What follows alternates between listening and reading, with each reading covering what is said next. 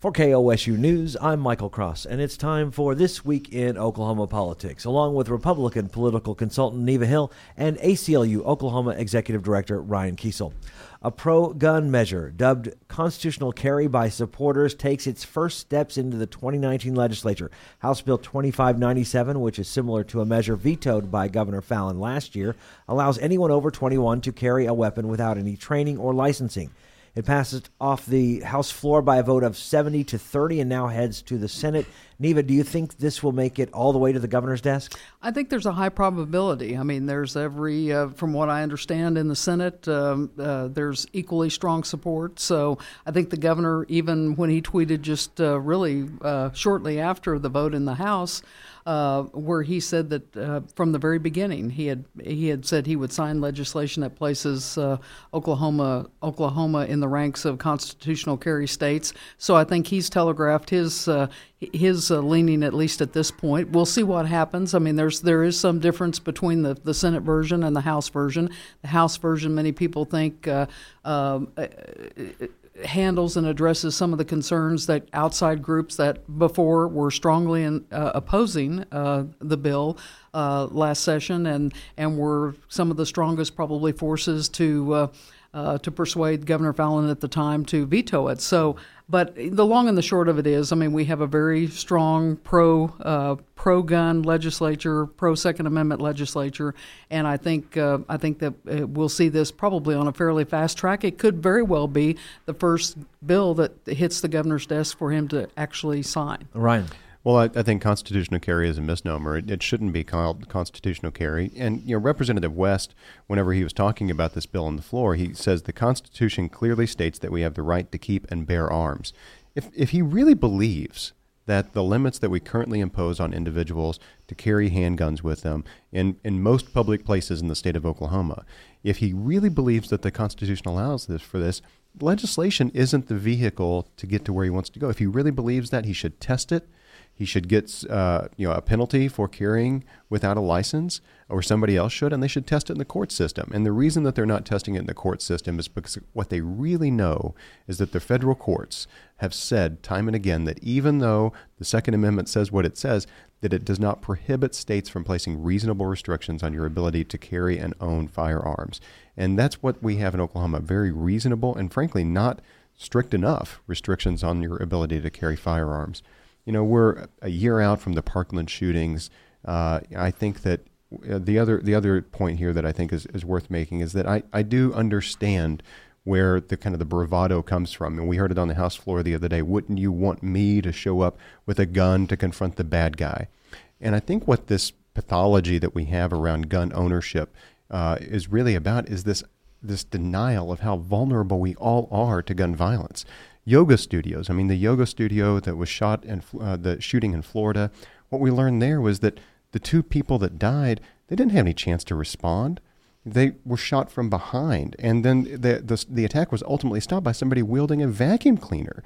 And so I think that we want to all make ourselves feel better by thinking that these situations that we hear about in the news, that we'd be an exception. We'd be able to survive if we had a gun. And that's just not true. And there's also a concern about fiscal, the loss of money from that was. Well, do you think that's one thing that will Well, be? I think it remains to be seen. I mean, the $4 to $6 million that was estimated that would be the loss to OSBI from what was debated on the floor. I think that's something that has to be worked through, but it didn't seem to be a great sticking point. I think the other point to this is that this bill, I mean, the House bill that passed, would not change any of the existing state law on where guns can and cannot be carried, and it also doesn't have anything to do in terms of dealing with the restrictions already there on criminal records. So, I mean, what it does, I mean, in essence, is a law-abiding citizen.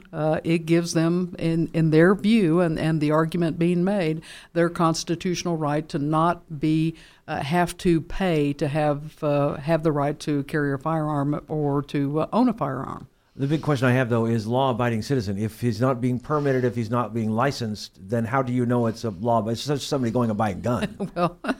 Well, that's just it, is that, you wouldn't know that until somebody was either stopped by law enforcement and they found a gun during maybe a routine traffic stop, or you have a shooting or an incident, and then the gun owner is found out to not be allowed to carry it because of a criminal conviction or something like that.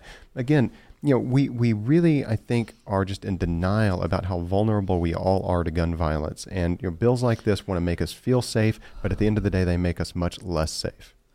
Oklahoma lost 30,000 teachers over the last 5 years. These staggering numbers come from a report through the State Department of Education, which shows one reason for the mass exodus was teacher pay, but it also shows increased class sizes, unmanageable workloads, and disrespect for the profession as reasons for leaving. Ryan, do you think a report like this could light a fire under lawmakers to do more?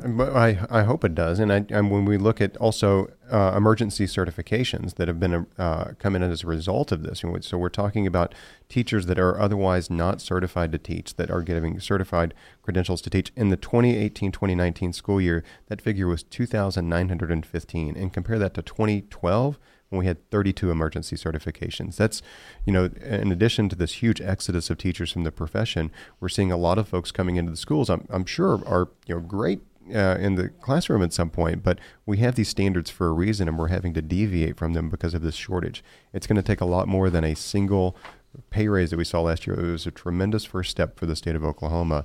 But if we want to keep qualified teachers in the classrooms, we've got to do things about class sizes, about the resources that they have in those classes, and to make sure that teachers realize that it's not just lip service on the campaign trail, that education is the key to our state's prosperity, but we have to have real commitment to making their jobs the best that they can be. And Neva, a pay raise for the teachers did actually go out earlier this week for $1,200, something that Governor Stitt was asking for. So at least there's one step toward fixing the pay. And it's one component of this. I mean, right. Even in this survey, one of the things that was noted was that a third of the respondents said that that held active teaching certificates no longer in the classroom, said that the pay was one thing, but 2/3 said it was many other things: mm-hmm. classroom size, a workload. All of those other things. So it's a broader, it's really a broader context that we have to take this whole discussion. And I think the other thing to remember is, Oklahoma, while we're talking about 10% reduction, in terms of the teacher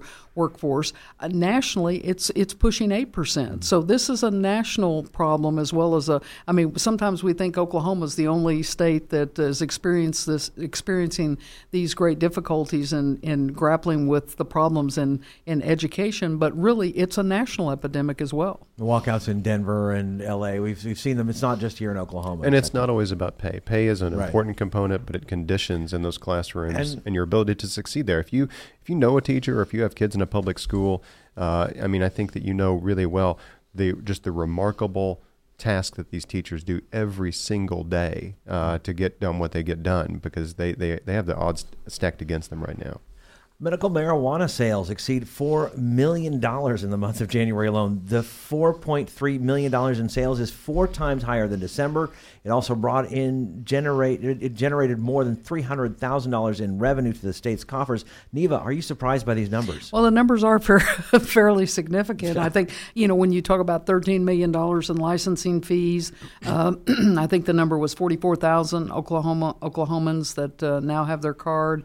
They've got pushing 1,000 dispensaries. Over 1,600 growers have been licensed since last summer. So, these numbers are. I think no one really knew. I think the Tax Commission as well as the OMMA.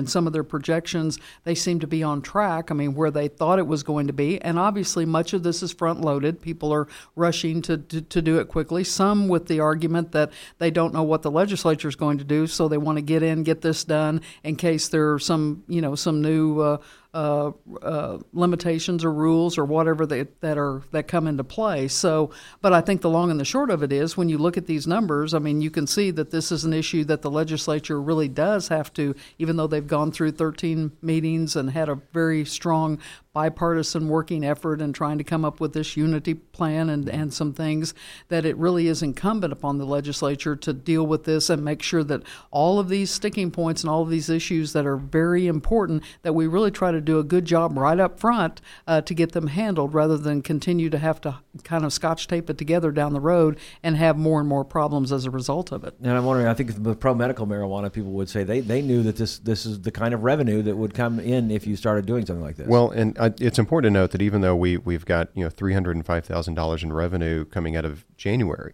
that medical marijuana isn't meant to generate revenue. We're talking about delivery of a medicine for patients. And so even though there is this tax that's there to help support the medical marijuana system in the state of Oklahoma, the regulatory system, if you really think about this in terms of if we move to responsible adult use, which is a revenue generating measure, then those numbers are going to be much higher, and it's going to go beyond just sustaining the regulatory regime around medical marijuana, and could be invested in things like education, infrastructure, healthcare, you name it. So the numbers there are big, but if we really want to talk about a revenue discussion, that puts us into the recreational area. But 44,000 folks, I'm proud to say I'm one of those medical marijuana license holders, and when I walk into a dispensary, they're professional, and they always have a lot of folks in there, and folks from all walks of life. Walking into these dispensaries, we're beginning to see the stigma around medical marijuana use in the state of Oklahoma evaporating very quickly. The Unity bill that came out from this Wednesday, the working group in the legislature, I really think is probably, from initial glance, is going to respect the will of State Question 788. We're not going to see a lot of, I think, onerous regulations coming out of this legislative session. So this program is going to continue to grow and grow, and I think more and more Oklahomans are going to realize the benefit of a responsible and well-regulated medical marijuana industry in Oklahoma. How quickly do they have to get this Unity? I mean, it basically regulates the industry itself. How quickly do they need to get this out and get to the governor to sign it? Well, I think that's that, and this first bill that we saw on the concealed carry, or the permitless carry, whatever terminology, constitutional carry. I mean, everybody's got a version that they want to call it. I mean, I think this is the next one that's going to be kind of up on the front burner, and we'll see something happen probably next week. See some real movement. And the biggest part of that Unity bill are the testing standards and allowing the state to contract with up to 3 different laboratories, and those labs would have to be independent. They couldn't have commercial clients as well. They would work for the state to allow the state to begin to test the medical cannabis that's being produced in the state of Oklahoma. That's the real component that's been missing right now, is that when patients walk in, they're really having to rely upon the dispensaries and the processors and the growers as saying that what they're getting is what they're actually getting. And I think one of the things they have to be sensitive to, and I've heard this from folks that, particularly older folks, that have had some difficulty kind of going through this application process because it's all online. That it's hard; you can't walk in and submit an application. So if you don't have a scanner and you can't do all of the things that are necessary, and they say, well, you can go to a public library. Well, not every public library it has a scanner. That is a fact. So being able to streamline some of this and create some context for folks that need to have that extra level of help and assistance in this, I think that's going to be one of the things that probably comes up in the discussion when these lawmakers who have had these phone calls and had these constituents have these issues. It seems to be not just an isolated here and there, but seems to be something that does in fact need to be addressed. So a couple of things on that. One, private sector is closing the gap on that somewhat, where a lot of physicians, when you go in for your recommendation, they will help you complete the application there in their offices. Oh, wow, okay. So that's a service that a lot of physicians are providing. And then number 2, on Election Day this week, where a couple of good friends of mine, James Cooper and Joe Beth Harmon, won city council post here in Oklahoma City. When I went in to vote, I used my medical marijuana license as my state ID. Is that a picture ID? It is a picture ID. I used that to vote. So and the poll workers were appreciative to see one so that they would know what it looked like in the future. That's fantastic. Yeah. All right. Ryan's public service. There you go.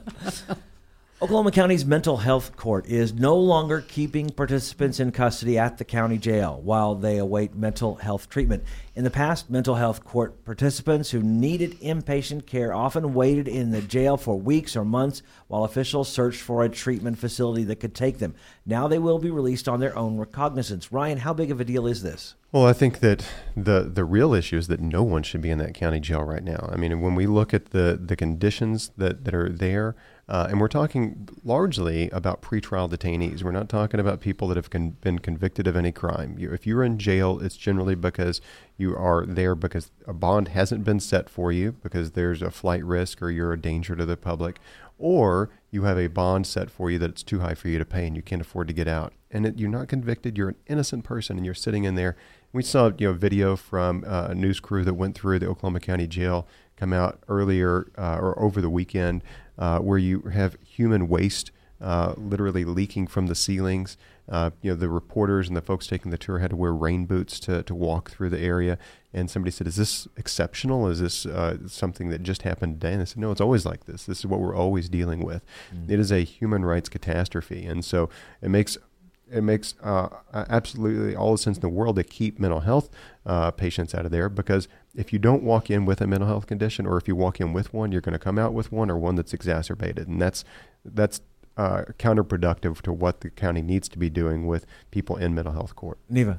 I think it is a major shift, and it's a needed shift, as Ryan said. I mean, we have to deal with the mental health component of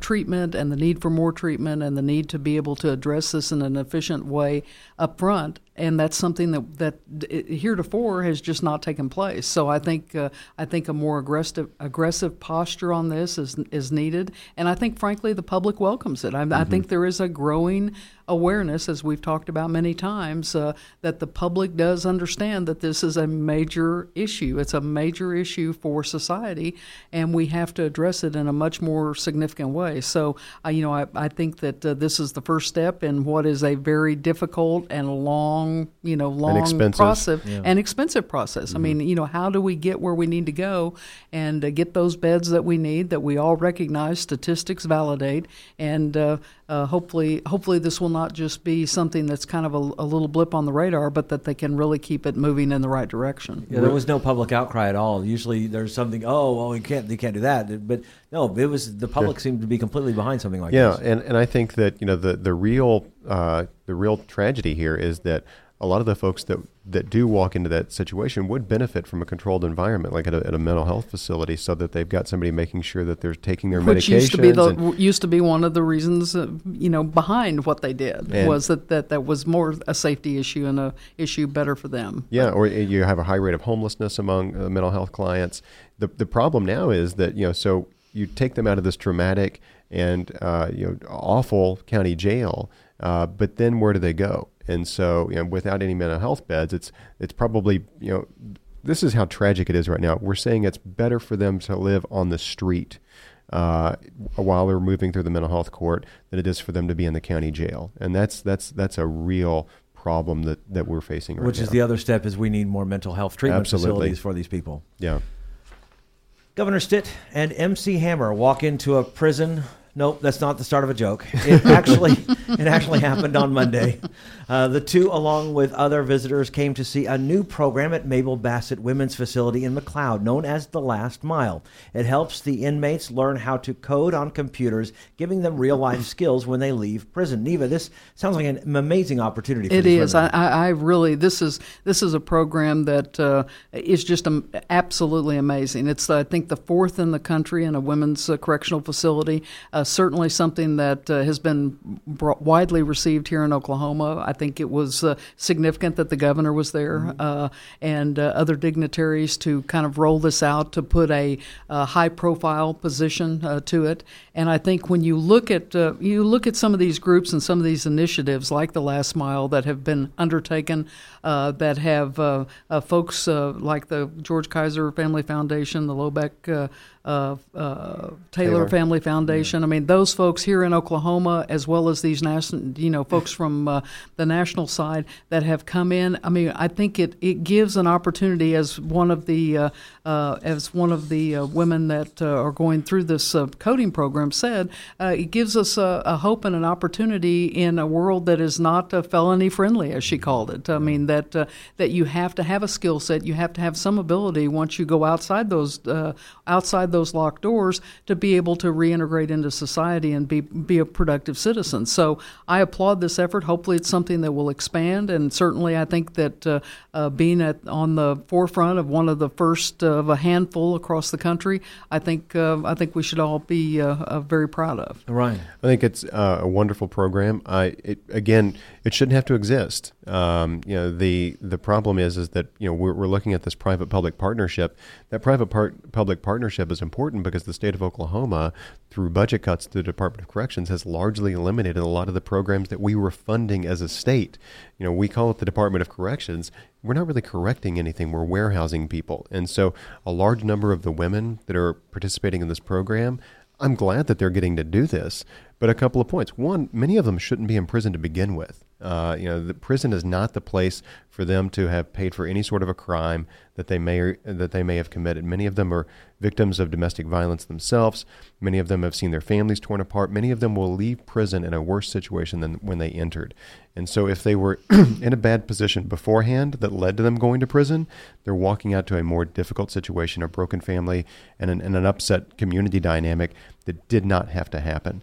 And then second, if we give these women these skills, we have to make sure that there are employers out there willing to accept them as employees whenever they come out. So it's not enough to have a skill set. It's got to really be, whether it's licensing or whether it's incentives for employers to hire formerly incarcerated individuals so that when they get out, there's an opportunity waiting on them. They don't just have these skills that they have to put on a shelf to collect dust. I think it is very important, though, that these are public-private partnerships, and I think that's significant. I don't think that most Oklahoma taxpayers would suggest that these types of programs need to be fully funded by state-appropriated dollars. I think the more that we can see the ability to utilize a public and private partnership, such as this very one that we're speaking about, is the direction that we need to go, because it will offer probably more opportunities and more facilities faster than we could ever think about if we're going to try to kind of catch back up with, as we've talked about. I mean, DOC is never going to have enough dollars to do the basics that they need to do in corrections. So the ability to enhance the stay there and to be able to create something where they can get some job skills to go out. And I agree with you, Ryan. I mean, they're again, to incentivize the private sector to be more willing to take someone who has the skill set, who has the ability, and give them that chance once they are back out, ready to go back into the workforce, I think is a very key component to the overall success of this type of program. Yeah, one of the stats I saw on this was that they've been around since 2010, and no woman who has graduated their program has ever returned to prison. And that's a huge stat. If we have a 100% recidivism that's a big deal. rate. That is. I would say that I agree with Neva that if we continue with our current incarceration rates in the state of Oklahoma, DOC will never catch up. I mean, the infrastructure issues and the personnel issues that they're facing right now are so enormous. As President Trump would say, it's like nothing we've ever seen before, that we could never catch up. But in reality, the state of Oklahoma could very realistically incarcerate as many as half the inmates that we incarcerate right now. We could, if we really wanted to, reduce incarceration by half in the state of Oklahoma in a year. The public would be no less safe for it as a result, and we would have tremendous savings within DOC that we could invest in programs like this. And I think the more success we see out of programs like this, the more the public will be very open and receptive to some of these larger discussions about how we reintegrate larger numbers of people potentially back into society. And keep them from going there in the first place. And Ryan and Neva's comments do not necessarily reflect the views of the ACLU, KOSU, its staff, or management.